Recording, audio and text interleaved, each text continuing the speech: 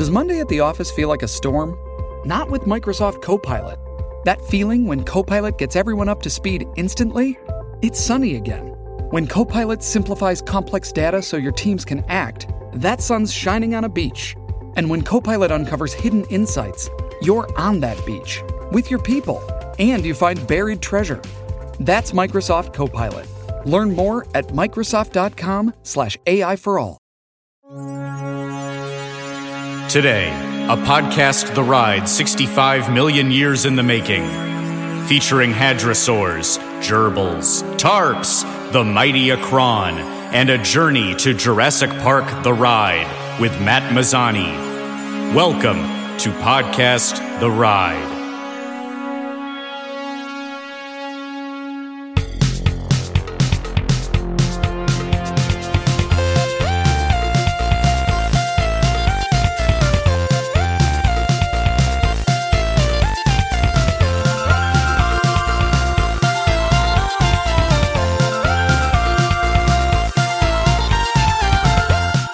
Welcome to Podcast The Ride, the world's greatest, and as far as I'm concerned, only theme park podcast.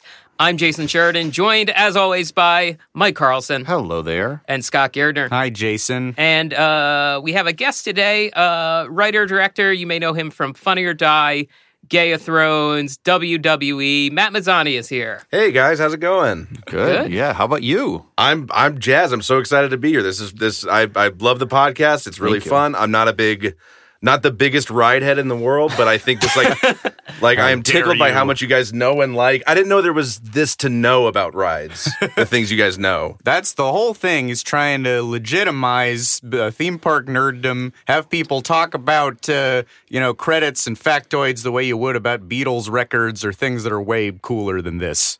I have a serious question about like ride fandom. Sure. Yes. Is there things like in movies? There's like the auteur theory. Is there like auteur theory for rides, like these types of rides from certain Imagineers? I mean, obviously, like Walt Disney's a big figure, and that's as far as I know. But is there any like inside? Well, there are big famous Imagineers that have a lot of like credits that you would know. Like we talk about the guy Tony Baxter a lot, who like he's the main guy for Star Tours. He's the main guy for the Figment ride in Epcot. He's Splash Mountain. He's Indiana Jones. I mean, so you're talking about, this is a heavyweight. Like this guy, obviously he didn't do this alone because there's tons of designers and animators, but he's, the figurehead. So I guess he's probably the closest to an auteur when you're talking about Imagineers, because there's tons of Imagineers that don't have the high profile he does. So Joe Rohde in the recent past has been pretty prominent in the promotional materials, at least for the Avatar experience in Florida or Guardians of the Galaxy Mission Breakout. So there's people who are more upfront in talking about these rides and maybe taking lead, but I'm sure all of them would not ascribe the auteur theory, because a theme park ride made by one person would be a terrible ride. Yeah. It is very much a thing made by committee, although Baxter and Rohde are both guys who do have a lot of theories about parks. They will talk all the live long day about theme park theory. How dare imagine doing that? Talking for hours at a time. And to have the experience to back it up. Disgusting. Yeah. So many people, though, work in Imagineering. I have to imagine that there are people that are bitter and be like, well, I gave Joe Rohde the idea for the Guardians of the Galaxy to break out of a power plant. Yeah. That's my idea. Like, there has to be some people that feel like these guys are sort of figureheads and they get all the glory. And like the first guy who did a log flume, it was just all flat with no drops, and they're like, we should just have a sudden drop instead of a slow, slight decline. And there was one guy who figured that out, but his idea was stolen. Oh God. Probably. We'll never know. But you have to sort of subsume your ideas. Is that a word? You have to your ideas become part of the greater whole. But you at WWE, you were credited on screen for each line and plot turn that you came up with. Correct? Publicly, it was all the wrestlers, and that they are the guys. That's right, because wrestling is not not written. No, of you course were not. You were a consultant and advice. You were a trainer to the wrestlers. Well, they correct? have words on the screen every once in a while before commercial breaks. Things like "up next." I would say "up next." Should we have an ellipsis on the end or no? Like that's the things I would do. But no, I think much like the amusement park rides, a Sasha Banks, a professional wrestler, she is like the roller coaster that we have to make thrilling and exciting. But we only want the fans to enjoy the experience of that, not the WWE Imagineers. Right. Sure. So you support the in the way that you support the more glamorous star. You support the ride itself. It's about Big Thunder Mountain, not the people who laid all the tracks on Big Thunder. But if we were to turn these microphones off, who knows what you'd say? Yeah. I'd have some things to say about Big Thunder Mountain. That's for damn sure. Yeah.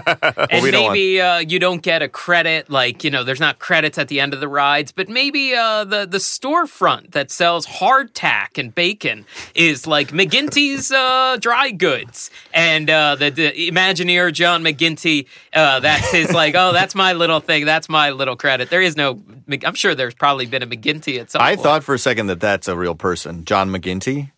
No, but I did see an article recently of 5 times Joe Rohde has put himself in rides, where there's Imagineers that they clearly that Alexander Graham Bell looks a little like Joe Rohde. I Taking see. all the glory. People find little sly ways to reference themselves. Now, you just, Matt, you just spent a bunch of time in Orlando for wrestling, and you made it down to Disney World for at least a time or two, correct? Yes, well, the big thing is we're always very busy when we're down in Orlando because we were working on NXT, which is WWE's Farm League. So we go to Orlando once a month for TV tapings. Always crazy busy, but one day something happened. The scheduling shifted. We had to move the shoot forward a day, so we had a free day, and we went to go to the Animal Kingdom, and I saw Avatar Land, which is a big deal for me because I'm a big Avatar head. I love it. I've always like anybody else. I saw it 6 times in the theaters, never on DVD, because for me it's all about going to Pandora, and that's what the theater experience was. And so to actually literally walk around Pandora and touch the plants and be told not to touch the plants and then do the whole experience, it was great. Pandora is awesome, and I'm very excited for Star Wars Land. If that's the proto Star Wars Land, it's gonna Star Wars Land is gonna be awesome. Well, let me ask you, because I've been to Pandora as well. Did you ride on the back of the Mighty Akron? So here's the deal. So we went there with a few of the other writers from WWE, and we all went as a little group, and we started doing this thing, me and this other guy, Robert, where we would go take our Fast Pass because we ran out of Fast Pass for that ride, and we would start hitting the Fast Pass button, and when it turned red, we would just keep walking and not stop. That became a game that we would do where we just skip through Fast Pass. We got a rule breaker here. Yes. Boy, That's a real heel move. That is not a face three move. rule followers. Yeah. Disney sets rules in motion, and we are to listen to them. We all straightened up and we're made very uncomfortable. I didn't know who we were with. But we were teaching a young guy. It's if you have confidence, you can pull off anything. Just watch this. And my buddy would just go ahead. He'd hit it to go red. Excuse me, sir. And then you just keep walking. They're not going to chase you down and stop you. So we went to the dragon ride, and I don't even know the name of the dragon, which I said I'm an Avatar head. But well, you mean the Mighty Akron, aka the Banshee? Yes. Yeah. It is it's the area of pop culture where the fans don't know the names of the things or the characters. Yeah. I don't think there's a more successful thing where you can't name, do you know, Sam Worthington's character in the movie? Oh, Jake Sully. You got Jake. Yeah. Okay, wait, well then one can you name 3 other characters in Avatar? I can name the Hallelujah Mountains. I consider the Hallelujah Mountains a character in. It's like New York City is a separate character. Hallelujah Mountains. There's The general guy. the general guy. He's evil. Is his name Crod, or is there something else where a general's named Crod? I don't think that is Avatar. I'm It sorry. is General Thrasher. It is that type Something of on the General Evilton. I gotta say, Jake Sully sounds like his name may as well be Johnny Working Class or Fred Regularman. The extended scenes are really great, which I just watched those. I didn't watch the rest of the movie, but there's a lot of Jake Sully on Earth stuff where he is everyday regular man, wheeling around and getting in bar fights, and it's really good stuff. Yeah. Okay. We've all seen it, right? I've never seen. We've all seen that. I've seen scenes. like a little bit of Avatar on a plane once. I've never seen it all the way through, Oh, man. and I missed it in theaters because I was Shut his mic off. dead Someone broke shut at the Jason's time. mic All off. right. This is offensive to on Big a Avatar. plane. That is certainly Yeah, not that how is it was. not. I mean, though you are soaring through the sky like a mighty banshee, that's I a little know. acceptable. But So did you have a finish to that story? No. So we're fast passing through. Me and my buddy got through. They did stop the other two people in our party, so they had to hang back. Good. And then we went up, and we're just like crying, laughing because we're just imagining them waiting in a 3-hour line while we're just like piping through. And then we go up. We all go all the way to the front, and there's a second fast pass line, but Yes. there's nobody there. Just the guys, and we're like, oh my God, we're definitely going to get caught because there's, in the crowd, you can kind of get by. And we go there, and I don't know what happened. We do not have the fast pass. We hit the fast pass. They both turned green. Really? And we don't know why it did it or what, but we got through. And then we're laughing even more because we got away with that. a hallelujah mountain miracle. Yeah, let Truly. me ask you, were you blessed by the Na'vi shaman of song on the river journey On the river. before, and perhaps you got a bit of that Na'vi luck? A little bit, because we did do that first. We did fast pass our way through that, fake fast pass our way through that. And that is a beautiful animatronic. It is. She moves. It's really crazy. She bang. Scott's talked about like weird theme park in-jokes he has with his wife, and this is a one I have with my girlfriend where all of a sudden I'll just start singing the Na'vi shaman of song. And it's be like, Anna hey, Anna ha, Anna hey, Anna ha, Anna ho. Like it's just the laziest, generic, beautiful song. And- You're a As we- musician. You should do a little like remix of it. Put it on YouTube to the EDM remix of the Shaman of Song. Challenge accepted. And as we've said before, I am single, so I just have the Shaman of Song in my Tinder bio. That is just my Tinder bio is the Shaman of Song. Wait, you were saying though. The sad ending of that is I am too fat for the ride, so they kicked me off after I got there. No, what? Well, it was strange because it wasn't like my belly was. It was like it was a very my legs couldn't fit because I've got kind of big beefy Wow. squat I'm legs, sorry. and they tried to like push. They had this little lock in, and I told them I was turning around and said, "You can fucking push. You can use your legs and pull. You will not hurt me. I will not Manhandle sue me. you. Get me on this goddamn dragon, or I swear." And they were like, "I can't do it. I'm gonna hurt you." And I was like, I was so man. upset. But then we got an extra fast pass, so I did the river ride twice, which was beautiful Not and calming. quite as good of a ride. No, it's a little. That one was a little Spare. until the Na'vi showed up. It's like, what am I even doing here? Like the little spinny. It's beautiful and it's nice and it's like on a hot day, it's very air conditioned. But other than that, it's There's one robot. Yeah, I do like anything that floats. Anything that floats, I think, is a good ride. Sure. This is insanity, though. I'm looking at your calves right now. Those, I would describe them as muscular, first of all. I think these are in shape calves, and you can't fit those into the stirrups of the Avatar ride? That's crazy. I mean, it's like this. It's a new ride. They should have, I've been to theme parks, and there's a lot of people of size there. I thought they would have thinking ahead, it's 2017. There's a lot of big people who want to ride drag. We are in Central Florida. Perhaps we should allow that not all entirely rail-thin people will be on this attraction. Nobody wants to trade out their rascal for a dragon more than a large person. We need the dragon rides more than skinny people who can ride on motorcycles and look cool. Their existing body is already a tall, lithe avatar. Yes. That's something. When Pandora first opened, they also got in a little, not trouble, but there was a lot of complaints that the river ride, neither ride was very ADA handicap accessible. Like there are options for them, but there was really only one or two of the fleet of boats that could fit wheelchairs and stuff, which is insane to think about because the main character of the movie is a paraplegic, right? And they did it but I guess as you're spending millions and millions of dollars to open all this thing, there's always something that falls where they go oh my God, we forgot about this. Yeah.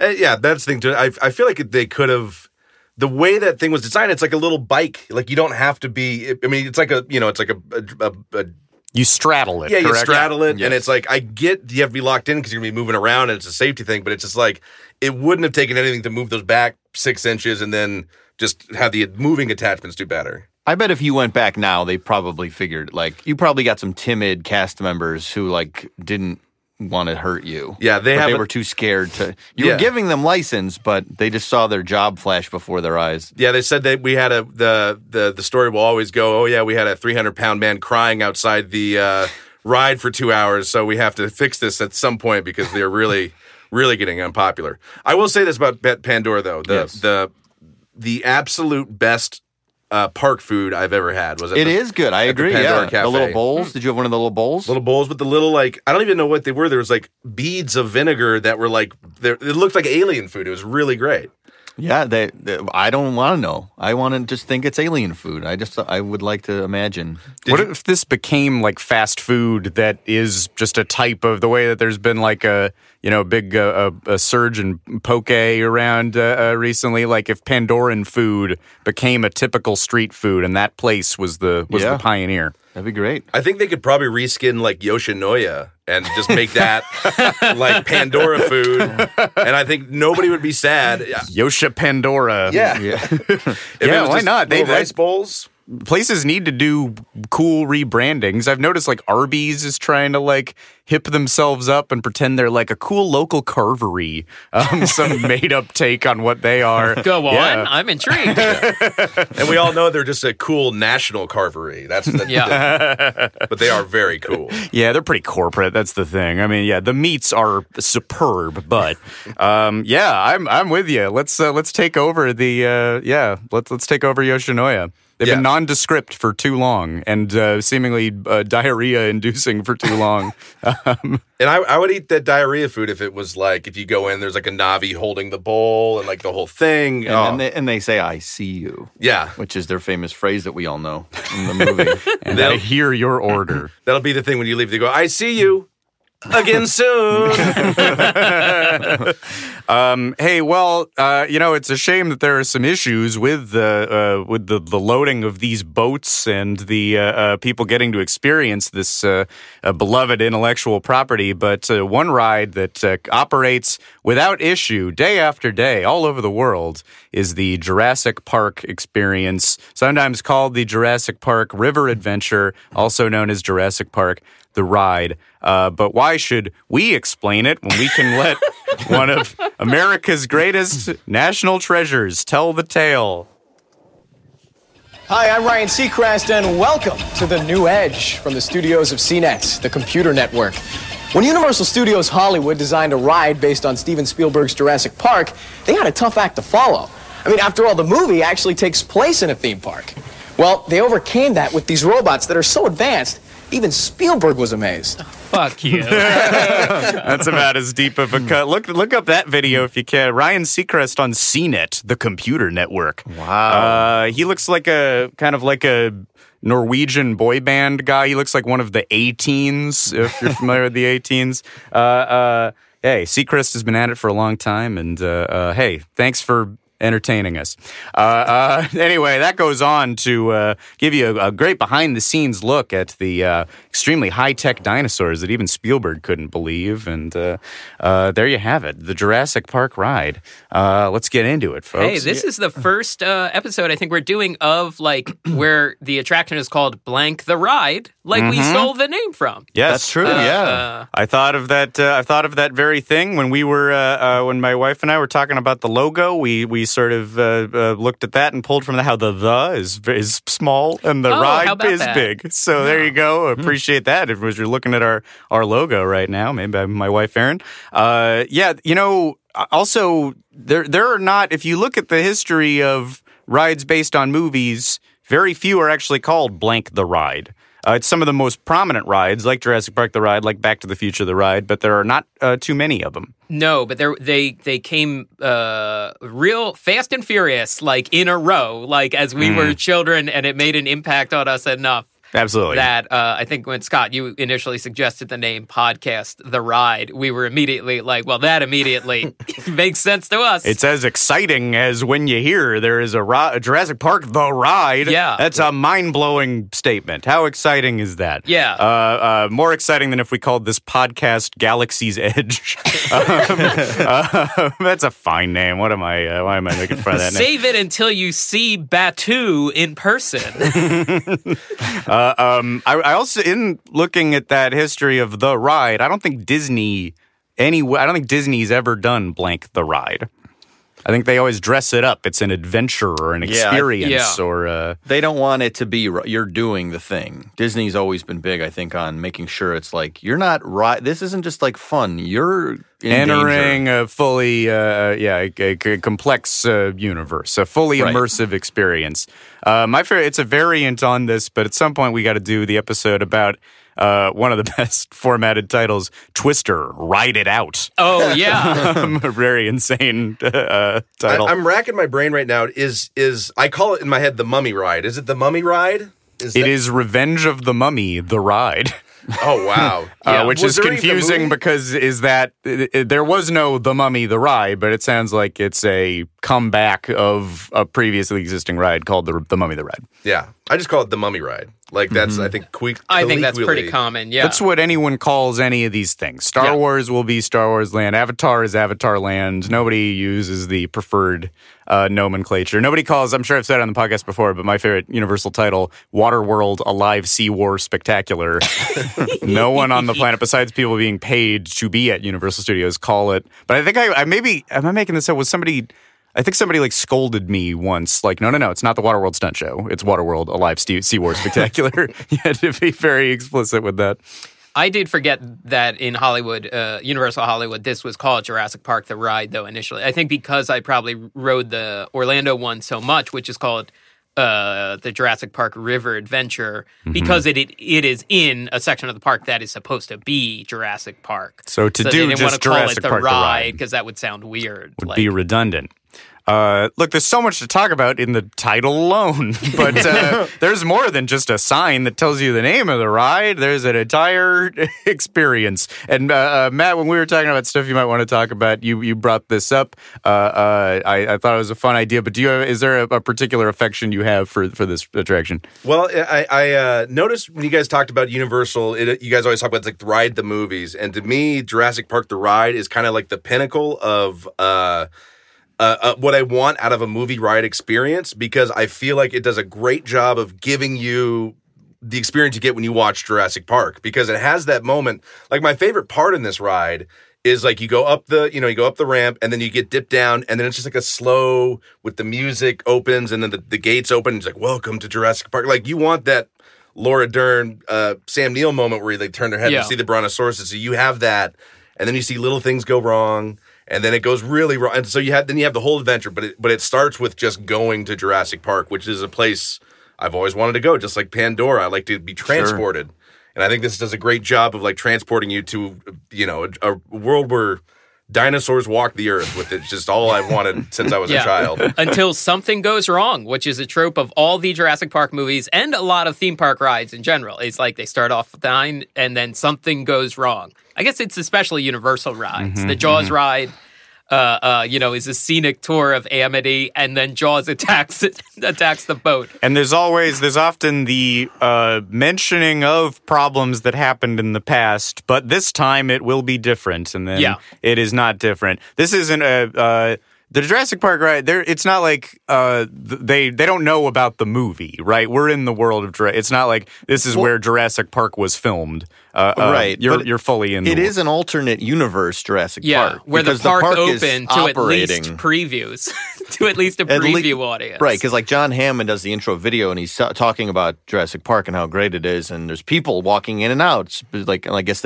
in the universe, they could have said, like, these are fake, like, these are people just for the promo ride. But Hey, it's Kaylee Cuoco for Priceline. Ready to go to your happy place for a happy price? Well, why didn't you say so? Just download the Priceline app right now and save up to 60% on hotels. So whether it's Cousin Kevin's Kazoo Concert in Kansas City, go Kevin, or Becky's Bachelorette Bash in Bermuda, you never have to miss a trip ever again. So download the Priceline app today. Your savings are waiting. Go to your happy place for a happy price.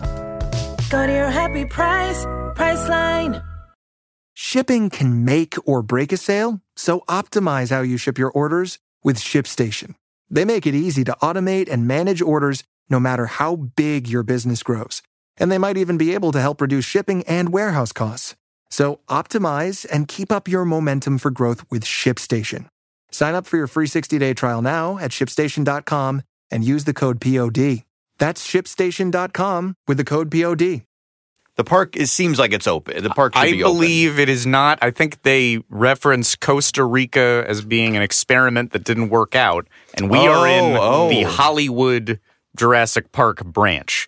And if you watch the Orlando video, I think he says Orlando. So John Hammond is opening different branches, like the San Diego location he was trying to open until the T-Rex got loose and destroyed the 76 ball and the entire gas lamp district.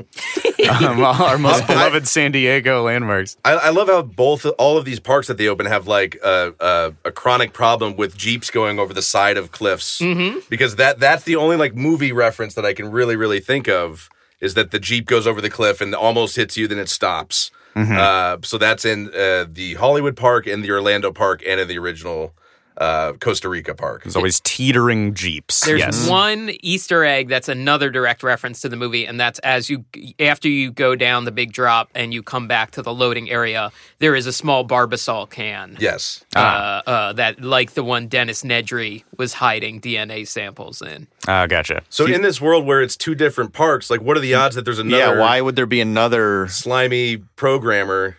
Right. Well, overworked programmer. Right. I do notice that there's one for the whole park.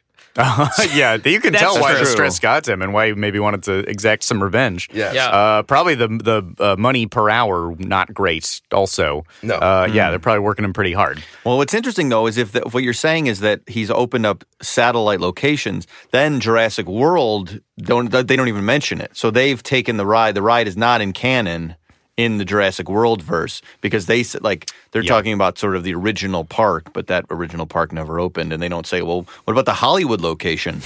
Hollywood and Orlando and Singapore and Osaka are all going fine. I like the idea that he's also like, this is just a much smaller park, so it's like a Chili's to go or an airport Chili's version of Jurassic Park. It's very small. Like you can't do the big massive expanse of the original. So like that's a little bit, and you throw a couple dinosaurs, and that's fine. We're going to do one boat ride. We don't have the space to do the orbs, but we'll save that for Jurassic World. And that's the budgetary reason why Dr. Alan Grant or Ian Malcolm or Sadler, Ellie Sadler, who also could not appear. We just couldn't afford them to be in this preview Well, video. they're busy. They're paleontologists. They can't stand around in the river adventure all day. They have work to do. They have to run an entire campsite for $50,000 with 10 employees. I don't know how that worked out. He goes, "You're the one that pays us $50,000?" It's like,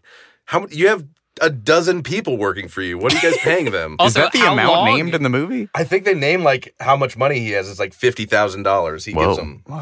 Wow, the price of a really souped up pickup truck can fund 10 archaeologists or buy like a pickup truck with very nice rims. Do you think that people who had relatives who died in Jurassic Park were angry when this Hollywood location brazenly opened? Were the family of the lawyer upset? Gennaro, what was the lawyer's name? Oh, yeah, Gennaro. I wonder if there were protests outside the Universal Studios gates. This is insensitive to the victims of the Costa Rica. Although maybe I think it seems like they covered it up, right? Yeah, that's right. Yeah. They did not let the word get out about Costa Rica. Right. That's why Jake Johnson in Jurassic World loves the first park, it feels like. He doesn't know what happened. I don't know if he knows what happened. right? He doesn't say like that was the best park because all these people got eaten. I don't know. I don't remember. I gotta think they know if they're working on the island but that Jake there's Johnson another in the part movie, of the island. He's got the shirt on and he's like, the original park, that was the best park, which it never opened, but then that people died in that original park. I think that's like if someone wore an ironic shirt that said like Bush did 9/11 or something, right? Well, have you seen a person wearing an ironic shirt? No, but I bet I could find one for sale on like eBay Hammond or something. did Jurassic Park like type shirt. Yeah, Jurassic Park was an inside. InGen is an inside job. I feel like that's the thing about Jurassic World. I feel like that movie is like a reboot of the idea where the movie Jurassic Park exists and then they figure out how to make dinosaurs because everybody seems to love the movie Jurassic Park in Jurassic World. That's true. But that by makes sense. the time this episode comes out, the Fallen Kingdom trailer will have dropped. And Dr. Ian Malcolm does exist in this world because Jeff Goldblum is back for the Jurassic World sequel. The timeline is all screwed up, I think. Yeah. I think it's just, whatever. We can't get upset about that. If Jurassic World is a metaphor for the making of Jurassic World, like let's try this bigger one, but why should I'm sorry, the making of that new dinosaur is like we need to do something bigger and better because the audiences are getting bored. Did Jurassic World then go make like a small independent dinosaur that people were not fond of that blew Jurassic World's shot to do other franchises? Did they try to make the Henrysaurus? Does this metaphor track for the rest of a certain director's career? That would be like like they say dinosaurs have feathers now. Like that's what they believe is that all dinosaurs are feathered. So they made like a feathered dinosaur, and the public's like, we don't want this real dinosaur. We want like a scary lizard dinosaur. Mm-hmm. This is like the real dinosaurs. They were actually 4 feet tall and feathered. I'm like. Nobody wants to see like turkey. Boring. The Henrysaurus, was 3 feet tall, covered in feathers, and like pooped out of its mouth instead of its butt. This is an abomination to God. Kill the Henrysaurus. Wait, is that a Book of Henry? That's kind of what I'm getting at. Yeah. This is as confused as the timelines in the Jurassic World franchise. Does the Book of Henry explore the metaphor of the Jurassic World universe? I don't know. I'm confused. Nobody poops out of their mouth in the movie, but that's how you feel when you've watched the movie. It's like you pooped out of your mouth. Anyway, I shouldn't keep disparaging this film. What am I doing? Soon to be Best Picture winner. I know so little about this movie, but I've heard it dragged left and right. So it's truly insane. I saw it in a surprisingly packed theater at the Glendale Americana, and I wanted to stand up and say to the audience, like, "What are we doing? How are we all paid money to experience this? Am I seeing the same movie you're seeing?" Gosh, it's so insane. It's a shame the characters from Safety Not Guaranteed couldn't travel back in time and prevent it.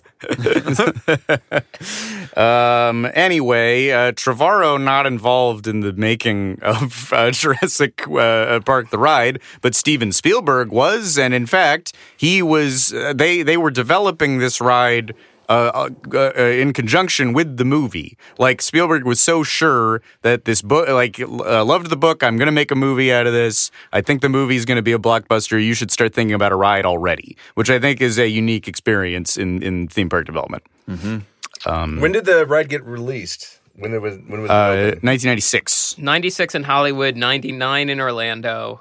2 years later in 2001 in Japan, and then 2010 in Singapore, but that's a rapids ride, not a shoot-the-chute. This is apparently known as a shoot-the-chute style ride, not a log flume ride, which has smaller ride vehicles and multiple drops.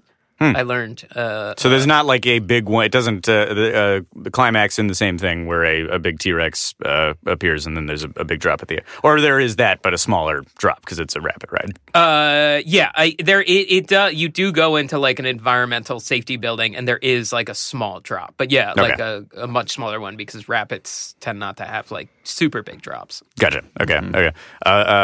But the other thing, like I think the knee jerk in doing a Jurassic Park ride is probably to do something with the Jeeps. That's sort of the major vehicle obviously featured in the movie. But I think a ride like that would be very complicated and slow loading. So they thought of doing a boat ride because I guess there is a boat sequence in the original Jurassic Park novel. Yeah. There's a pterodactyl. Like, it's not unlike the thing that gets crashed into in Jurassic World.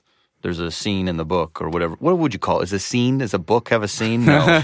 A chapter? A chapter, an excerpt. Sure. Yeah. A book scene? Where there's like a flume. And that's where that crazy man crashes a helicopter in Jurassic World. Yeah. Is it? Yeah. There was a right. sequence they were like saving pterodactyls from movie to movie. Like they sort of couldn't pull that off in the first Jurassic Park, and they were saving like a pterodactyl dome, and probably couldn't pull. Although there's pterodactyls in Jurassic Park 3, correct? Yeah, I believe so. But I think that dome sequence is kind of a nod to like that could have been in the first Jurassic Park, but they couldn't pull it off technologically then. I've never read the book, but my dad had read both of them, and he was like, yeah, the movie's very different. The characters are all much more unpleasant in the book, and like different people die. Yeah, the lawyer is like a buff guy in the book, and he's like a sniveling guy in the movie. Yeah. Like they're sort of different, and then That's everybody... lawyers for you. Sure. Yeah. And Hammond is like a real son of a bitch in the book. He's like a kindly old grandpa, but he's like a mean old man. And doesn't he get eaten by the little guys? Yes, in the book? I think that's right. Oh, yeah. really? Yeah, so there's a whole, they changed a bunch of stuff around. It was like a brutal death, because I read that like when I was like in elementary school, because I loved the movie so much, so I read the book. And then I remember like reading it, it was like the little guy bites his leg, and then his leg goes numb, and he's trying to like run away, and as he like... It would basically what happened to the guy in Jurassic World, the bounty hunter. He just like little bites to death by these little chicken-sized dinosaurs. That's they made it brutal, like a brutal death for John Hammond, because I think he's sort of like a villain in the book. He like the book casts him as a villain who's playing God and who is a monster, kind of a low-key monster. Huh. But so that's a big decision in the movie to make him more kindly Santa relatable. Claus in the movie. Yeah. The man who later played Santa Claus. That's a good move, right? Or lateral. Do we like that? I don't know. Did you like it in the book? Is it better in the book that he's... I get why he's not like that, because it makes Jurassic Park a much... Malcolm, I guess, in the movie touches on like, should we even be doing this? Mm-hmm. But it makes it a much more like, oh yes, it is wonderful, isn't it? As opposed to like this evil old man. It would be just a different movie. I don't know that I like it. Then you lose the flea circus monologue, and you can't lose the flea circus monologue. Yeah. It's such a sweet moment. Sure. It's kind of a sweet movie in general. Like in some trailers, it's presented as like the most terrifying thing you'll ever see. But you actually there's that score is so sweet and majestic, and there's probably a take on the Jurassic Park novel into a film that's like pure terror and horror from start to finish. Right. And other Crichton books are turned into movies are more just like harsh. Right. So I mean, I get why he did it, and it works. So. Yeah, now we get a ride for it where you get to hear that John Williams score as you enter, and I think that's the key that unlocks. That's what I think Jurassic World is missing, is that moment of like, holy shit, there's dinosaurs. Like, this is great. Mm-hmm. And that's because that's like the key that unlocks the movie. That's the key that unlocks this ride. Once you're on board with this is awesome, there's dinosaurs here, then you can fall to the great terrors of being chased by raptors and tyrannosaurs. That's just not in Jurassic World, where it's just like, oh, this is a park now. Like, well, let me ask you guys, as park heads, what do you guys think of the depiction of the Jurassic World future park? Ooh, I have a lot of thoughts on this. I've had it. Yeah, I liked it, but I wish there was more. Like, I like that they took a monorail to get to the park. Like, they took a monorail to get to the main part of the park. I like that the teenager was unhappy to be there. And then they arrive at like a City Walk style shopping and dining area. I was very excited. On-site hotels. There was a City Walk in Jurassic World. I think that's why I actually am not a big hater of Jurassic World, and I think that's why. I think I like that there's like an IMAX theater. I'll forgive like bad characters and that bizarre, harsh drowning of that woman because there's. I like that Jurassic World has an IMAX theater. Yeah. And a Margaritaville. And a Margaritaville with Jimmy. Jimmy Buffett saving in the margaritas. A legit laugh, and you get a laugh out of that, I think, watching the movie even before you realize it's him. Although, did you, Mike, when you watched the movie, did you know it was Buffett right away? I think I read that it was him, so I knew what I was looking for. I see. Yeah. So I was on a website. I'm on websites regularly that would tell me about a future Jimmy Buffett cameo in something. Did the websites tell you what flavor the margaritas were? I don't think so, but I think I it was believe obvious. they were classic I think they were classic lime. Yeah, I think Just it's like pretty Jimmy easy likes to it. see. See, now I think you may have not enjoyed Jurassic World because you were just waiting for that cameo the whole movie. So I every, was, like, yeah. I was a little too. I saw it in theaters like opening weekend, and I just thought it was okay. And then I remember watching it like that Christmas with my family, like with a fire, or like just in our pajama. Like it was like the most pleasant experience. It was a very enjoyable experience to watch it in that environment, because I think everyone was in the mood for a big movie, and everyone was, relaxed after the hubbub from the holidays. So I'll see the next one. So watch it in your jammy jams, Watch and it you'll in love your it. jammies. So what I like, also, I forgot, I just remembered this. On the Margaritaville website, there is a Isla Nublar Jimmy Buffett Margaritaville kind of piece of marketing for the movie, but it makes it look like that's an actual location. And it's a whole thing of like Jurassic World, eat at Jurassic World dining. And They built out a very corporate website, like would be just on Margaritaville.com, but for Isla Nublar. That's pretty cool. Isn't it Ela? No. I don't know. Same question about Isla Fisher or Isla Fisher. Here's a video from the B-roll or whatever you call from the movie where Buffett is horsing around with some ladies. And nothing too weird, but just kind of goofing. He's got a little dinosaur toy. Yeah, so this is like there's their like whole a promotional fake sprinkles thing. cupcakes next to it. Within there Jimmy Buffett bartending, surprising some ladies with a little dinosaur puppet. And he's got his hand up on a fin, making a fin like his song Fins. So Google Isla Nublar Jurassic World, and it's a little Easter egg treat, a nice little universe expansion. Matt, what's your feeling on Jurassic World? I thought it was weird because every part that was good was when they played the music or showed a logo from the first Jurassic Park. Mm-hmm. And that was the only part I was emotionally into. So it just kind of felt it's like a greatest hits, and if you compare it to the ride gives you all the nostalgia you want for the movie, but you don't have to, sit there for 2 hours to do it. It's a nice, clean 5-minute ride, and it gives you the entire story in a 5-minute ride. Whereas this thing is just so many side plots and weird stuff, and my parents are getting a divorce. Yeah. They have separate attorneys. Yeah. Why this divorce story in this movie? That's Judy Greer just wasted in that movie. Yes. Lauren Lapkus too. I wish very funny. I wish had done more in the movie. But she's that part with her and Jake Johnson is in Mission Control is very funny. That was very funny. Yeah, they get a big laugh in that. Yeah, that's I hope a good they're part. Back for the sequel. I hope so too. I like those characters. Yeah. Absolutely. I have a question about when you talk about theme park references in the movie. I think I like that there's this when you go on this orb attraction that you watch a safety video. Obviously, I'm obsessed with the theme park safety videos, and that you watch one starring Jimmy Fallon, which I just found a behind the scenes of that shows that they shot it at Studio 8H where they do Saturday Night Live. So they're filming is essentially an SNL sketch custom for the Jurassic World orb ride with Jimmy Fallon.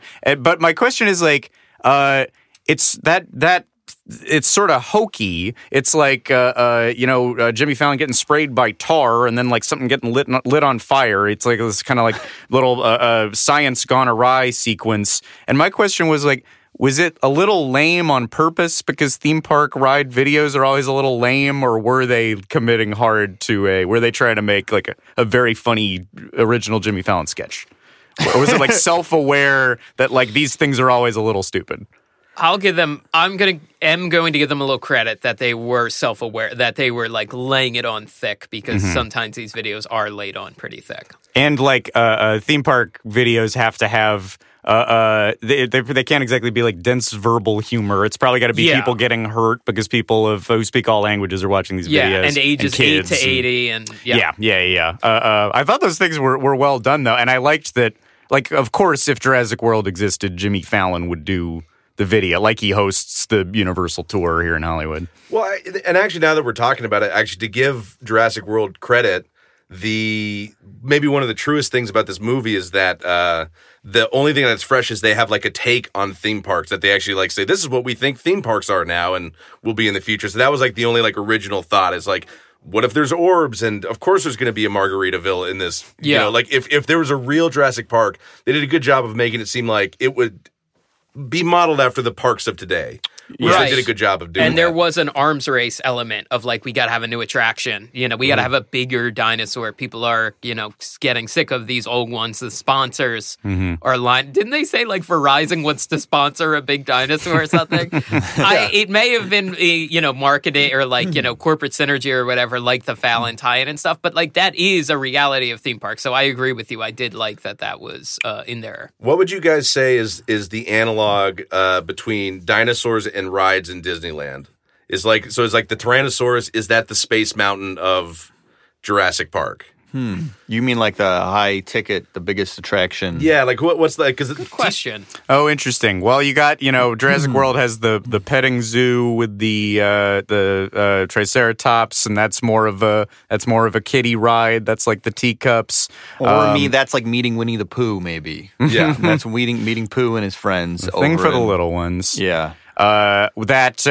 Obviously that giant, crazy aquatic dinosaur eating the shark is the equivalent to Universal's Waterworld Alive Sea War Spectacular. Sure. Thank you for showing it its proper respect. Absolutely. I'm not watering that name down. It's a beautiful name. Mwah. Oh my God, by the way, I got to make a quick side jump. Do you know if it's true, Mike, because we're both wrestling guys, that Chris Daniels is doing Waterworld now?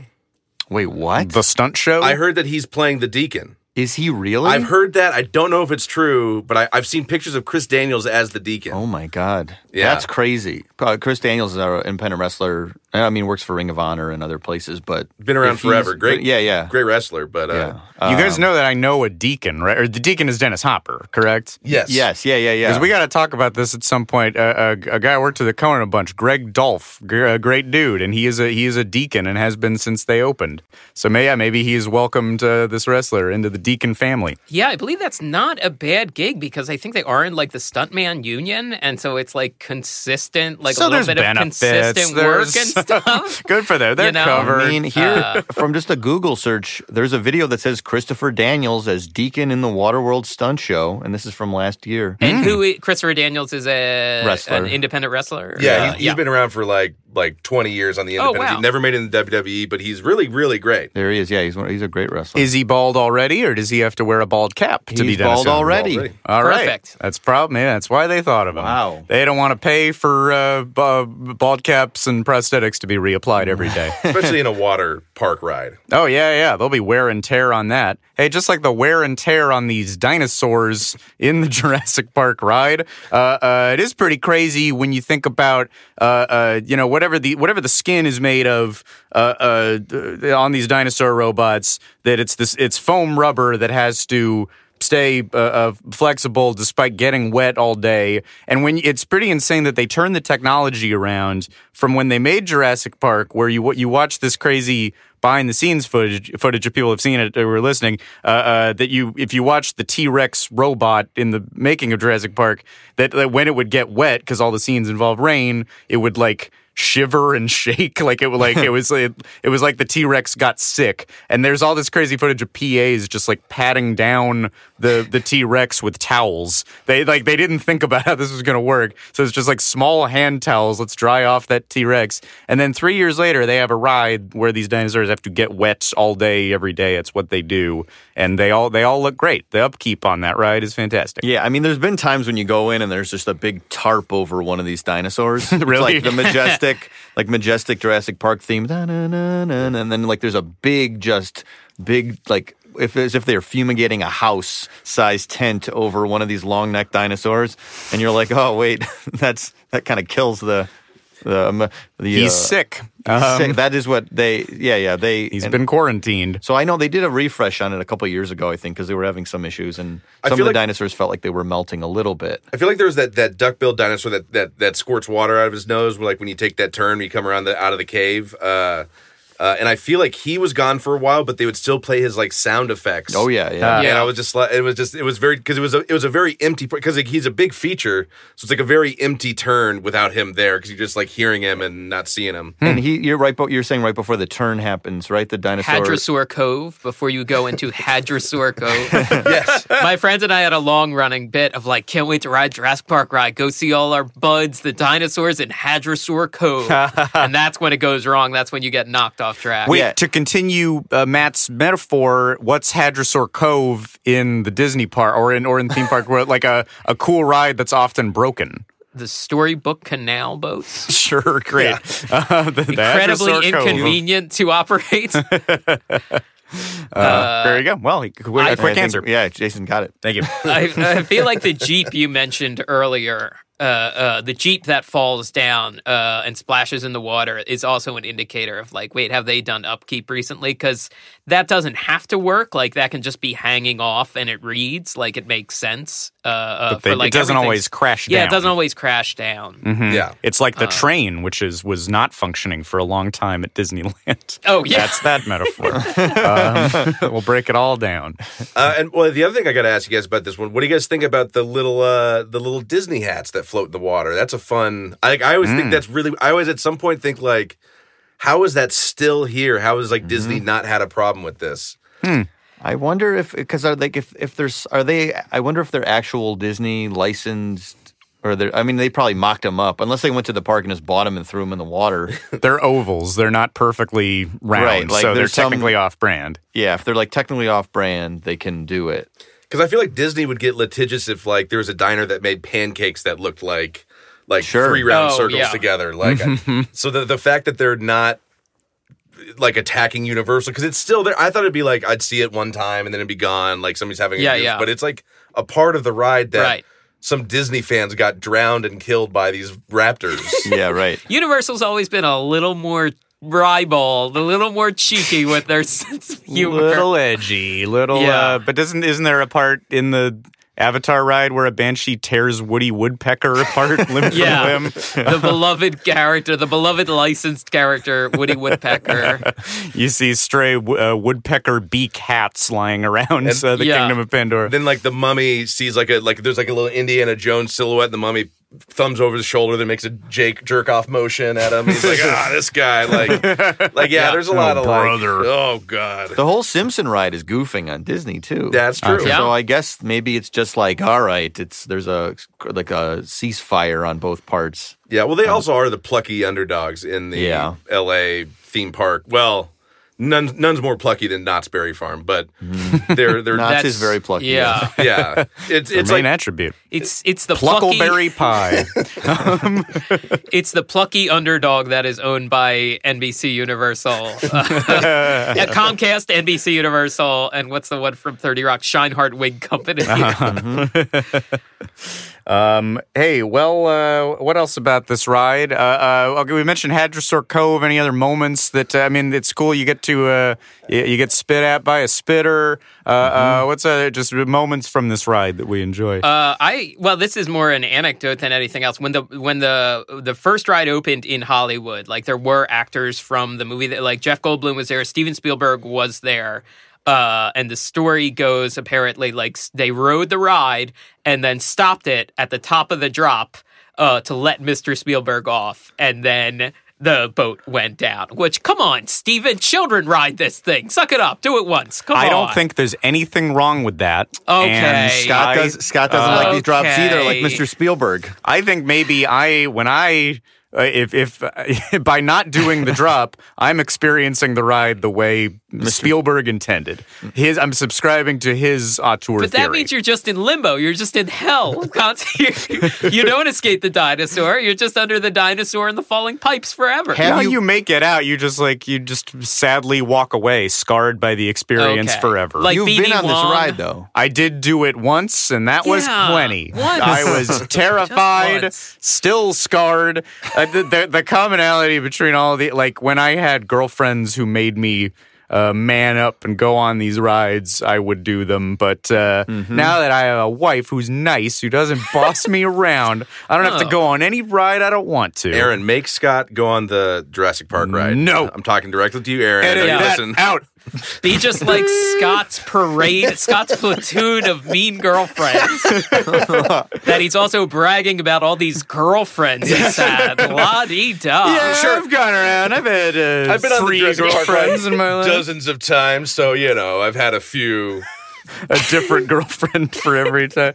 Yeah. Well, I think before my wife, I had 2 girlfriends. So, and I think I went on scary flume rides 2 times before. Would you play it cool? Like, if they were like, "Hey, let's go on Splash Mountain" or something, would you kind of go like, "Oh yeah, cool, whatever. That's fine. Yeah, I love Splash Mountain." Or would you have to kind of be talked into it? I'd be doing curls the entire time and like getting up on those on the the poles that separate the line and just like doing pushes off of those. And but would you let them know that you didn't like it, or would you just play it cool and like inside you were terrified? Yeah. How would I play that?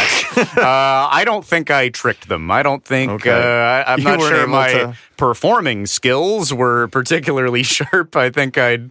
I mean, because you get legit terror in your eyes when you're doing these things. I remember seeing Mortal Kombat when I was younger, and if you figured out how old I was, it was probably older, like 13 or something, but I was scared in the movie, very scared, and like I tried to play it cool, and I just kept asking questions to my friend the whole movie, and he was so mad. And I thought I was playing it cool, but it was very clear I wasn't. Was it Goro? Because Goro is pretty scary. He's a very the whole thing. I thought people were going to die. I had never seen an R-rated movie in the theater before. Maybe never saw an R-rated movie. You're a rule follower. I follow the rules. I hope you didn't see any R-rated movies before you were 18, man. I snuck into Event Horizon. I had a great time. Bad boy Mazzani over here. Don't respect Fast Pass laws or the MPAA. Man. Our 2 most powerful institutions in this country now. I was very scared of The Ring. Like, I was 15, and like for 2 nights afterwards, I had trouble sleeping from the American version of The Ring. Sure. With Naomi Watts. It's a scary movie. It's a scary that's movie. at least a scary movie. Like, I guess so, yeah.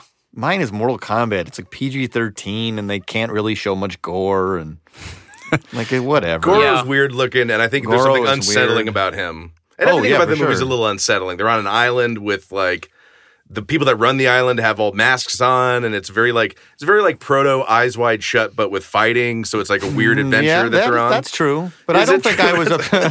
That's true, I guess. You're trying to give them the benefit of the doubt. You're trying to help me out here. I appreciate it. I was scared of the yell. Mortal Kombat. So I've never seen the films or played the games because if I'm just passing through an arcade and I hear that scary yell, I gotta go hide in the bathroom for a while. Did a girlfriend ever try to make you play Mortal Kombat? Scott, get over there. I can do this. Yeah. You're Raiden. I'm Sub-Zero, Scott. No, I know all kinds of attacks. On Jurassic Park, I always think because like this is one of those where there's like 2 tracks and you go off the wrong track. Yeah, it's like you're going the bad way. And I've kind of always kind of tried to figure out what the good, because they didn't build it, but what is the good track? Because where does the T-Rex go? Like we see where there would be like the raptor cages, but what would the end of the ride be? If it was a normal ride, you have to see the T-Rex, but it wouldn't be in the context that we see him now, where he's just exploding out of a vent or something. We would have to like just see him, and that would be the end of the ride, right? They would have taken you, so you go all the way up to the top of this building, and then it would have like hit a view of Universal Studios, and there would have been one sound stage that they took the roof off of, and the T-Rex would have been just wandering around contained in the soundstage like a cage, eating a goat leg. Mm-hmm. So you would have seen it from hundreds and hundreds of feet away from up. You would have just had a view of a Tyrannosaurus. So you're saying it's also a drop ride in the narrative of the ride. It's also a drop ride, or is it not so fast? They would have lowered you down very, very slowly, or let you up at the top. The drop would have had, like Spielberg intended, they would have let you off at the top. Then the drop was just where they deliver the boats back to be reloaded again. Okay. Yeah, that was just like a boat delivery system after you'd seen the contained T-Rex. But unfortunately, the track, things go awry and you have to take the plunge, which was never intended for a human to go on. I'm glad that Spielberg got off the ride and just walked down and let everybody else do the drop, because I could also imagine a world where they make a bunch of employees like hold ropes and let the boat go down very slowly at the drop, just like very slowly going down, so they can get a picture perfect moment. And then they pause. It's all like shaking, holding these ropes, and Spielberg's like like faking it. I guess Spielberg like escaping through a side door off camera is kind of what happens with B.D. Wong's character, how he escapes the first movie to live to Jurassic World, where he's evil now. Yeah, he's bad. He's guy. bad. Drink the Kool-Aid. As opposed to the first movie, where he's just kind of there. He exists. He's Scientist number 2. He's a scientist. Hey. When he walked out in Jurassic World, I felt like there was like a hold for a gasp, and I did not gasp. I didn't remember who he was. It took me a second. I associate him more now with Law and Order, because he was a CSI guy. Yeah. Every episode of Law and Order, you gasp. I gasp. BD. I gasp every time they go chung chung. They should change the name to Law and Order BDU. BD's unit. A thing I like about the ride is that it is, because like Jurassic Park, all the rides experiences are all very museum or zoo like. Like there's not really an exciting element, which is a thing I kind of like about Jurassic World, because I feel like they're thinking a little bit more. Sure, we have dinosaurs, but we also are going to give you like a little bit of a thrill. It's like Epcot. There's 2 thrill attractions, but also a lot of museums and slow moving hydroponic plant displays. I feel like there has been a lot of speculation about, like, Universal's got all this land in Orlando where they're probably going to build a third park, and like Jurassic World was such a huge hit. They may very likely build a Jurassic World section, and that orb sequence, like that's tailor-made to be built. I think as we a theme might park be attraction in real life. We might be riding in orbs before we know it in Orlando. Oh. Actually, that would be a great plus it up for the Animal Kingdom safari ride, because you're in that big truck. Mm-hmm. But if you could go around in an orb and look at rhinoceri, that's like, because I was thinking of where would I want this orb in a natural park setting, and that's the only place I could think is the safari at Animal Kingdom. Right, because you can get closer then to the animals. Yes. The future of theme parks is orbs. Calling it now. Just take the BB-8 technology and make that something you can sit in, and that's the end. That's how you make orbs. Yeah. Call the BB-8 people. You'll figure it out. I could also see orbs being like a fast pass option. So if you don't want, like, because I hate being in crowds. It's one thing that a really packed amusement park makes me very like, because there's people, and I can if I bump into a kid, the kid will die. So it's like, so I always worry about. But if I got to be in an orb and everybody has to stand aside from the orbs, and you have your own personal orb space, you go to the front of the line, you hop out of the orb, you go to the ride. So I would do like a fast pass orb option. You would love just being an orb most of your life, it sounds like. Yeah. I could live like that. Jason apparently agrees. Just step outside sometimes into a bathing orb and then back into a... Give me those orbs, baby! Maybe beam in the womb. I did not find the answer to this question, but Michael Crichton has Westworld, he has Jurassic Park. What was Crichton a theme park guy? Or did he just sort of think about how horrible these... Because it seems like he has a negative feeling about theme parks, because both of his properties are them going horribly wrong. I don't think he was a pleasant man. I feel like he's also, like, at the end of his life, he got real into global warming, and I forget whether it was a hoax. He said it was a hoax. Yeah. He was very conservative. Oh, really? Yeah. Oh, no. He with all his conspiracy theories about genetics, he doesn't think the real thing is happening? Yeah, I guess he didn't toward the end of his life. Wow. Yeah. He was like an early, before Reddit came along. And if Reddit probably would have sapped all his creative energy out, writing conspiracy theories for Reddit, but instead he just wrote these novels of his conspiracy theories, then he just kind of went off the rails. He's on that Scott Adams, smoking whatever Scott Adams is smoking. He's lucky he died before this time where we just entertain all thoughts. All thoughts get an equal seat at the table now. He wouldn't have made blockbuster novels. He would have just gotten a lot of Reddit gold. Yeah. Well, he picked the right time to be in. He sort of predicted like immersive with Westworld. That's true, he kind of yes. predicted immersive theme park experiences like we're about to get with Star Wars Galaxy's Edge, where you're like a character, you the guest are playing a consistent character and the other people in the park know who you are, which apparently is how this thing is going to be. But Crichton was that's one thing he got right. He predicted Star Wars Galaxy's Edge, but not global warming. Well, we'll see which one gets here first. A race neck and neck. The day that the floodwaters pour over the opening in a week Star Wars Galaxy's Edge, and we don't get to go on it. Oh no! Well, get that thing open, Disney. And Crichton in heaven is just giving a 20 to Walt Disney, just like, well, you were right. Hey, you know what else? The theme park nerds. I bet you've been storing up anger about this thing. You've probably talked to therapists about it or something. You remember? I'm sure you had this feeling when you were a kid when you watched Jurassic Park. And John Hammond very explicitly says when Disneyland opened in 1956, which the most basic theme park fact that Disneyland opened in 1955. How bizarre is that they leave that in the movie? He says six so explicitly, almost as if to mock me, young theme park nerd Scott Gardner. I also have a very distinct memory of having a bunch of action figures for this movie well before I saw the movie, and they all came with different kinds of guns. And then when I watched the movie, I was like, where are the guns? And the reality is if you sell someone a child an action figure, you got to give it a bunch of stuff to hold.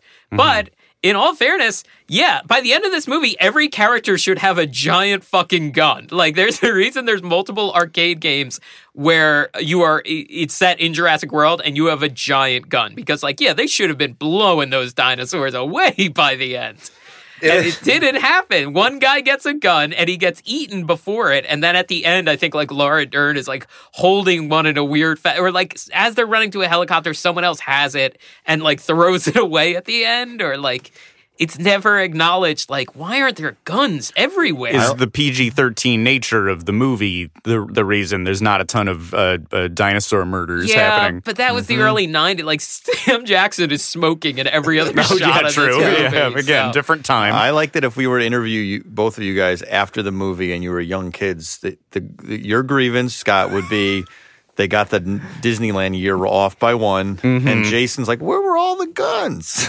But if I'd had a little 8-year-old girlfriend, I would have been like, I wanted more guns. I'm as tough as Jason.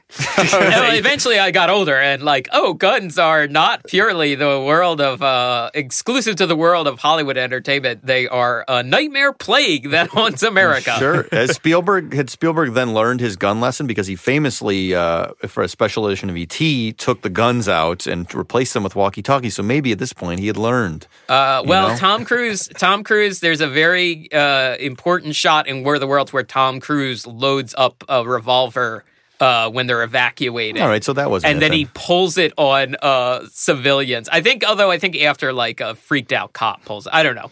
It's a weird scene. That War of the Worlds movie is fucking weird. It's a weird movie. I'm just imagining the Velociraptor scene with the guy slowly pulling out his walkie-talkie to talk to him instead of the gun, and then the raptor pops out of the clever girl scene. Right. Yeah. If you replace it on the Blu-ray with a walkie-talkie, I'm going to go in there, find the raptor, tell someone on my walkie-talkie.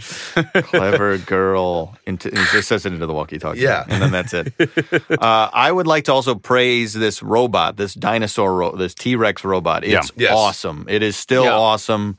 It's 20 years old, but whenever I went on this probably a year ago or something, it's crazy. It's top. We're talking about top animatronics. This thing scares the shit. If I'm in the front row, I am scared. I'm almost as scared as that ball at Indiana Jones.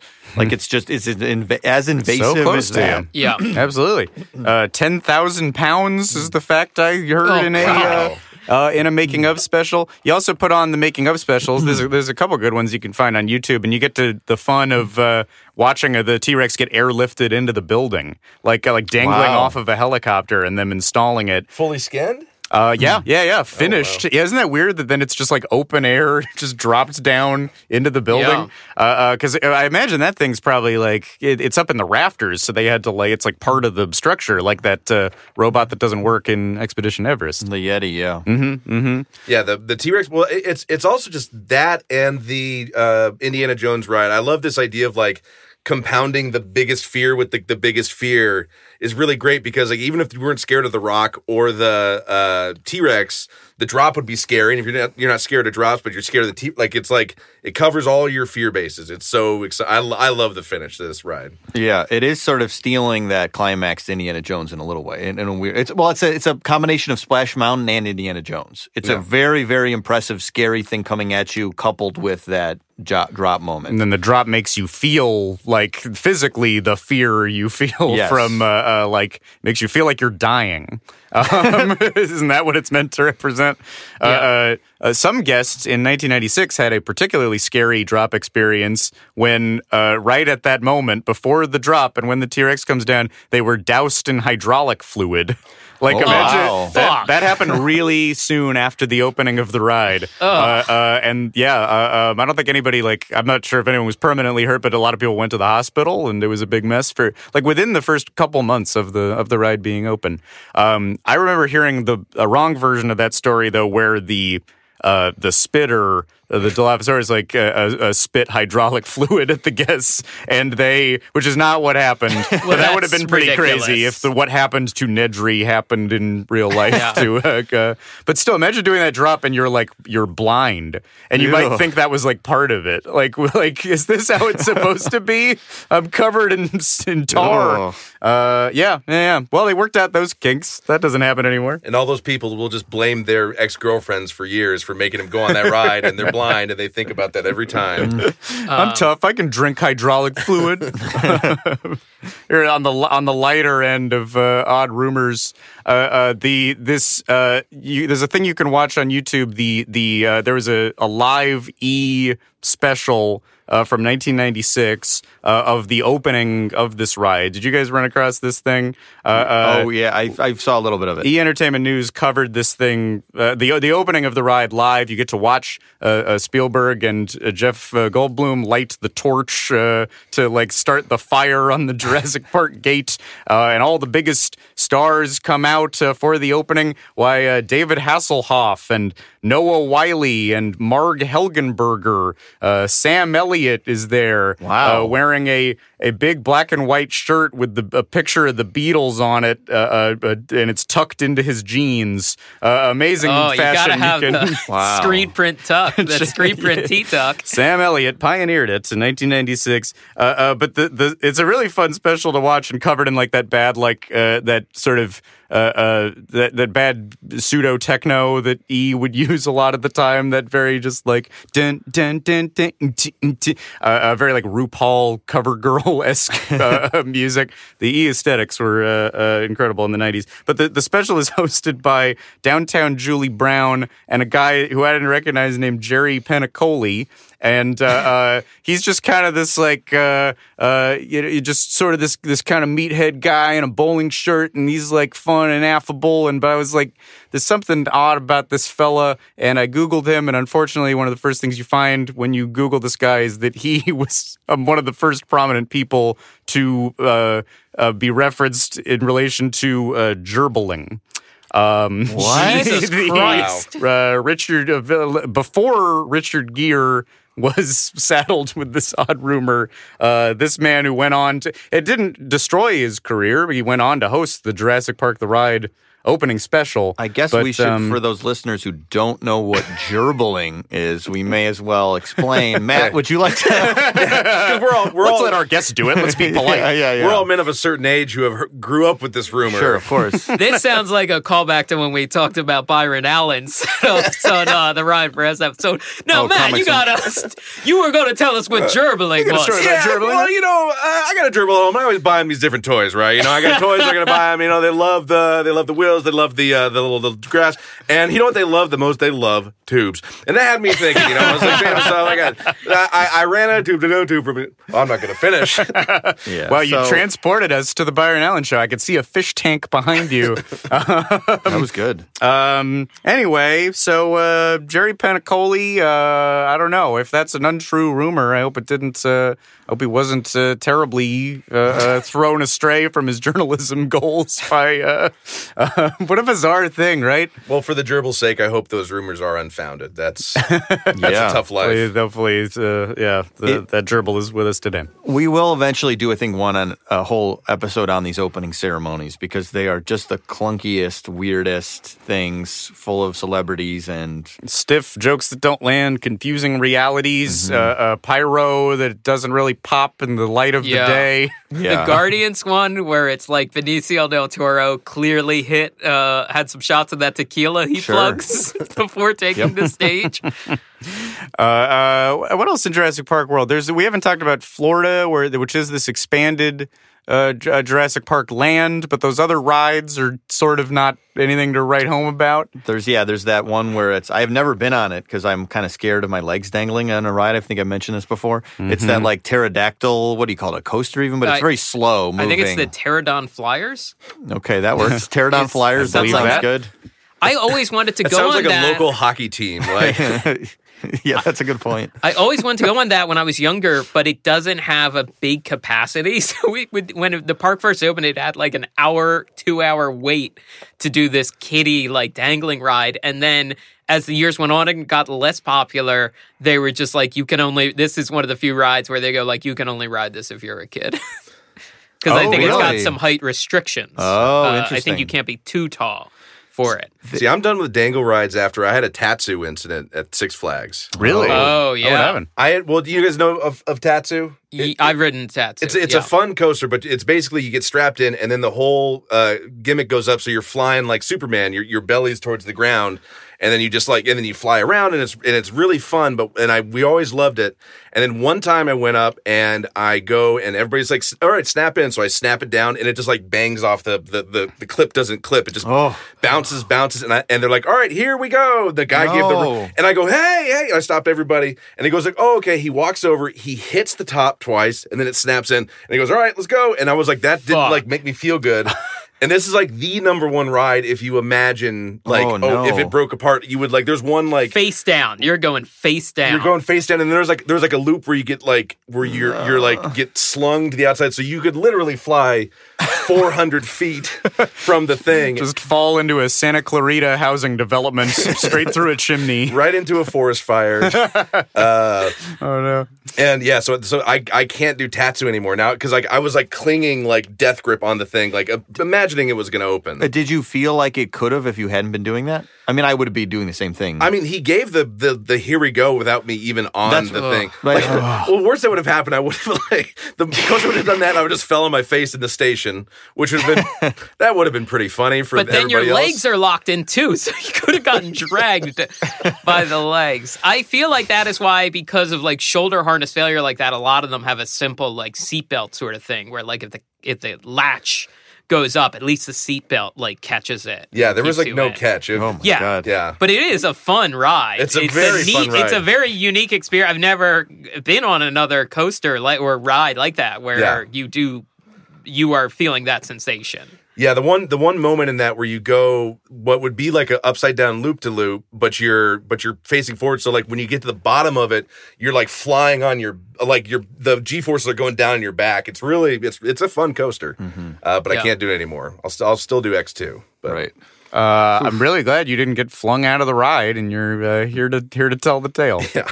I used to work with a guy who worked at when he was a teenager, worked at Magic Mountain, and very, very casually told us a story to me that was insane, which was it's oh yeah, we were 15, 16, and some of us used to operate Colossus, which is a giant wooden coaster. I believe now it's a giant wooden steel combo coaster, and he's like, yeah, we'd show off for the girls, we'd see what we could get away with, so we'd ride Colossus without the lap bars down and see who could hold on. And I'd be like, that's fucking crazy. you are out of your mind. That's one of those moments where he's like, yeah, we used to do this. Like, that feels like, in old movies where they're like, and now we're going to go up and race at Suicide Curve. And I'm just like, that's why our would you? theme park version of Suicide Cove is not putting your belt on. There's videos of like Tower of Terror with people not with the belt on. Oh, fuck. And they're just kind of like they're going off the seat. Like there's a little air. They're hitting air on the. They're not hitting the ceiling? It's not. No, it's not. It wouldn't be that bad if you didn't have your. Oh, Well, wow. that's the original commercials for Tower of Terror are people standing in an elevator and they're standing and it drops. And I was like, God, I guess you could die if you go on this ride. Like we talked about this before. Like we were so committed. We loved these so much as kids. We bought the realities where it's like, okay, there is a chance we could die, but it's really fun. I wasn't scared. I'd do any of this. All I'd do right, any of them without a easy, harness. Scott. Easy, cool guy, Scott. I never buckle up. Save it for your platoon of ex-girlfriends. One of the other things they've been doing around the ride at Universal Hollywood, at least probably in Florida too, is that they have this crazy raptor now. Have you seen this? They have like a little raptor encounter. I haven't actually. And it's I think there's a person in the suit, but it's crazy looking. Like it really, if you like squinted, you'd be like, there's a fucking raptor.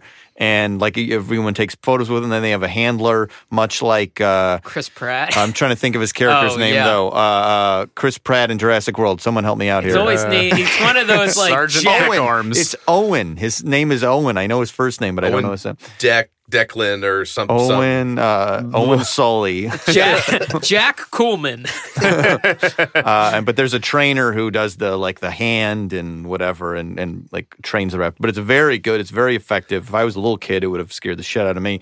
We're in the golden age of dinosaur puppets right now. It's amazing what they do. And like that, I would love some version of that in the Hollywood whatever, the park or a part of the ride, or I don't know. That'd be really cool. The raptor is in Hollywood. This one is in Hollywood. They have it in Hollywood now. Yeah. Oh, I haven't been in a little bit. So, yeah, you should go down there. Right by Optimus Prime and Megatron, there's a raptor over on the lower lot. Those are great suits, too. Those are very good suits. Universal killing the suit game. Killing the suit I want to game. see some minions walking around. I'm sure Minion-sized. Oh, minions. No, I want them correct. I want them like actually 2 feet tall. You want them grown in a lab. You want freaks of nature wandering the park. Yeah, I want them to be alive. I don't want them to be a puppet or a robot or a trick. I want little minions running around my legs. How about you get a bunch of dogs on their hind legs and you put the suits on them that way?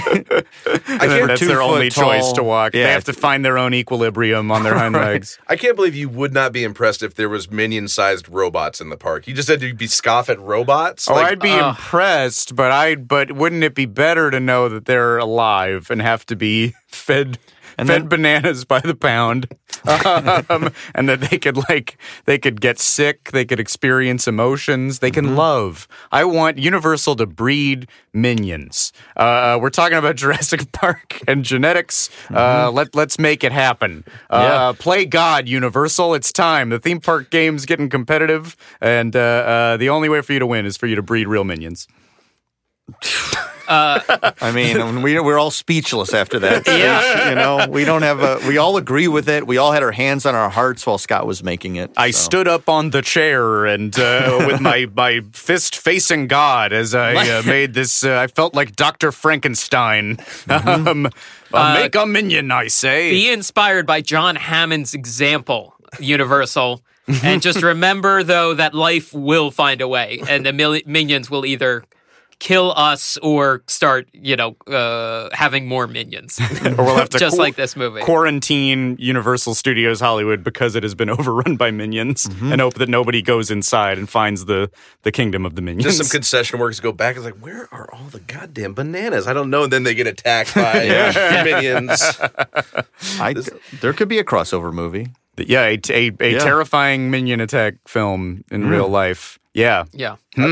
I'd watch that. This is a universe, this is a multiverse that I can get behind. They'd probably just tack it onto the dark universe at this point. They'll still do the dark universe, but it's Phantom of the Opera, the Mummy, and Minions, who are now scary. They aren't scary in Despicable Me, but in these, they're crazy rabid creatures. Yes. Why Guys, not? If we wait 10 years, we could live long enough to see Disney Universal, which will eventually become a super conglomerate, merge, Oh, boy. and then see Porgs versus Minions. No matter who wins, wow. we lose. Aliens versus Predator rules, you know? Oh, they like fight each other and like bite at each other with rabid fangs, and then maybe do they all like sort of get up on top of each other and form mega creatures, like form Ultron of... Absolutely. And there's some forgettable human characters called like Riley and Ace, and they're like ex-SAS, whatever you're just tossed on, ex-SAS, ex-CIA, to just give a character a shotgun, like whatever you have to do. I was going to say, give them guns, blast some porgs away. Blast them away, Not like I with wanted when Star I was Wars a kid. Space guns, but like big, heavy artillery Yeah. machine guns. And they're just like, Porgs, Minions, they're all dead meat to me. Somebody taking a big bite out of a minion rib. Yeah. Eating off a porg beak. Is that what they have? Is it beaks? They have beaks. Okay. Yeah. And then just Gru crying. And I'm sure they're Gru single Gru tear. is old. Gru looks like Howard Hughes. He's got long hair and nails. He's on Ahch-To with Luke Skywalker. Yeah. Gru and Luke just crying on Ahch-To. For what they have wrought on this world. Yeah. Well, we probably should just leave all this out because these are very good ideas that we don't want other people to take. Let's copy. Let's send them cut to it. ourselves. Yeah, put him in a self-addressed sealed envelope. Put this podcast in the mail with our names on it. We should probably start wrapping it up here. Let's talk changes. Let's talk keep it as is, plus it up, or burn it to the ground for insurance money. Any thoughts, anybody?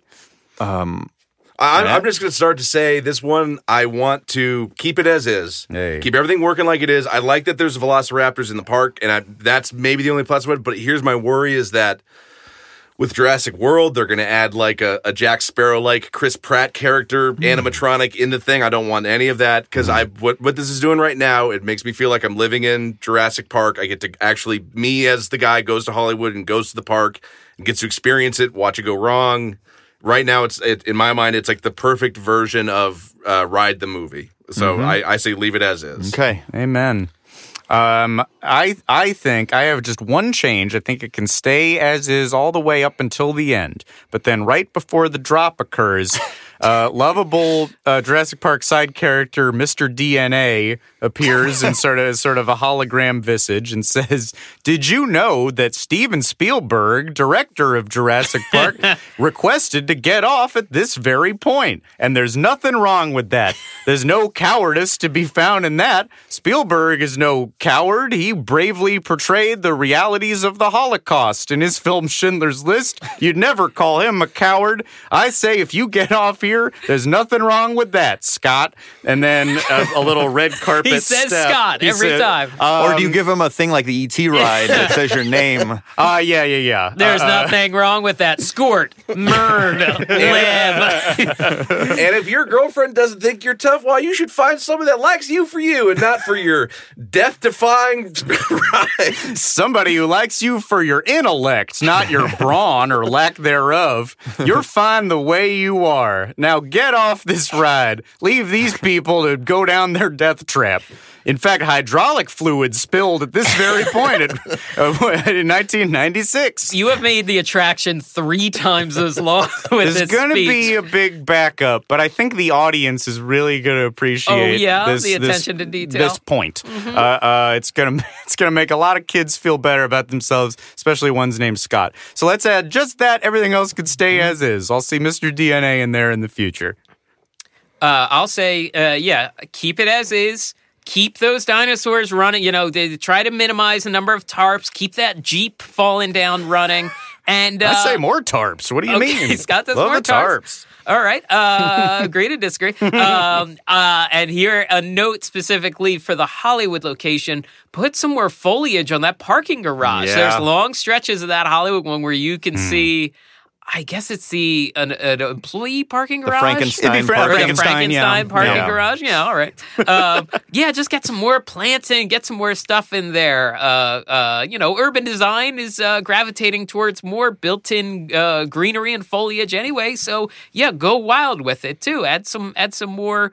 Universal is green, or whatever that corporate initiative that I get a lot of mailings about because I live close to it. You're a universal good neighbor. I am a universal good neighbor. get a free parking pass. So I see. So California constantly fighting drought. You want us to spend the money on all this water on the succulents and other cacti. I think cacti That's are true. water efficient. Rock gardens. Put a bunch of some stones rock along gardens. that Put parking some garage. rock gardens, and children can throw the pebbles at riders. Anyway, keep it the same, but with some minor. Keep up that upkeep, folks. Okay. All right, here's mine. I want to plus up half of it. The first part I think is great. I think you get the splendor of Jurassic Park. You get to see the dinosaurs, and you get that feeling that you see that you feel in the first movie when they first go onto that giant field. The second half, I think, is missing a human element. I understand they're teasing the fact that tourists have been eaten, and you don't want to see maybe a dead child hanging out in a I get that. But I want workers. I want worker robots. Like, if this were real disaster, there would be people like rushing in and be like, hey, get out of here or don't do this. So I feel like when you're going up that hill, let's get some robots and let's get them eaten by dinosaurs in front of us. I want to see a man get pulled up into the rafters. He'd be like, hey, everything's going to be all right, kids. Don't worry about this. Like a robot dinosaur takes him up into the rafters.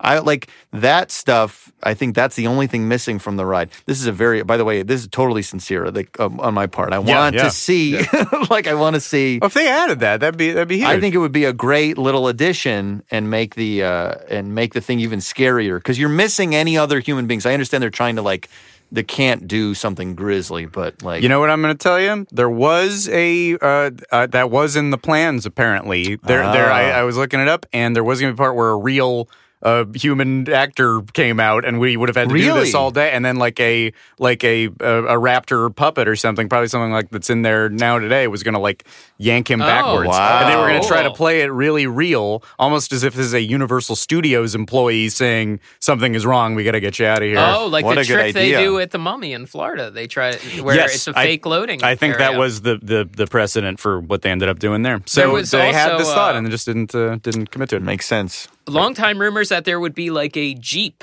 attraction next to this in Florida. That they had the room, they were going to build a Jeep attraction, which Matt, you mentioned earlier. It's like, that seems like something they would do. And then I think they eventually used the space for Kong, Reign of Kong, Skull Island, whatever it's called. One quick thing we're talking about in terms of kicking up the second half, there is the one thing that the one weak part of the ride is the rafter that opens down and the little raptor that just slides out. It's very comical. I heard somebody told me today when I was talking about coming on here that during Halloween Horror Nights, it's a very fun ride because it's not meant for night riding, so it's very dark. Yeah, they turn off a lot of the interior lights. And also when the raptors come out, they play Welcome to the Jungle. So I despise the idea of Halloween Horror Nights, but now I want to go just for that. experience. I think that, a lot, because when they would play the Red Hot Chili Peppers on Space Mountain, I think once in a while playing a dumb, inappropriate song on a ride is fun and a bizarre experience. So I am all for that. Yeah, clashy, but interesting, but Yeah. fun. All right, so we're mainly, there's little fun pluses, but otherwise, this is a fantastic ride. And Matt, you were a fantastic guest. Thank you for thanks so being. much. You've survived podcast the ride. Oh, I'm all wet. My phone is ruined. But it was worth it. Matt, anything you'd like to plug or alert the audience to? Where can they find you and your future works and endeavors? I'm doing all my stuff, but I'll use this time to say, if you think people in your government are jerks, just call your reps. They have phone numbers. You can call them. Just call them and you can be jerks to them. You can ask them questions. That's your right as a citizen. Theme park fans traditionally are pretty right wing, though, so you're not going to find a pleasant. I wouldn't go that far. I don't care what your far. politics are. It does not matter to me as long as you're calling and telling people they need to know that they're being watched. That's all. that tax plan is going to screw everyone. Here's what I'll say: bring back the guillotine. I have calculated how much money we all get if the top 1,000 rich people died in this country. We all get about $80,000, so it's not bad. Hey, how about that? So if John Hammond had been killed by a pack of the little pygmies, that would have freed up a lot of dough for all John of us. Hammond would have been one of the ones up against the wall, when the revolution comes. Down with Can you Hammond. believe Trump appointed an InGen representative to Regulate InGen? the Dinosaur Containment Bureau? Trump, Ike Marvel CEO Ike Perlmutter and John Hammond, InGen CEO, on the board. Well, hey, thanks for listening, everybody. Follow us at Podcast The Ride on Twitter. Follow us on Instagram. We've been posting there a little bit at Podcast The Ride. PodcastTheRide@gmail.com with your questions and comments. We'd love to do a mailbag episode coming up because that's less work for us. It sure is. Hell we'll yeah. take 20 minutes per question. Yeah. All right. Well, hey, everybody, thanks for listening, and we'll see you next time. Bye-bye. Bye.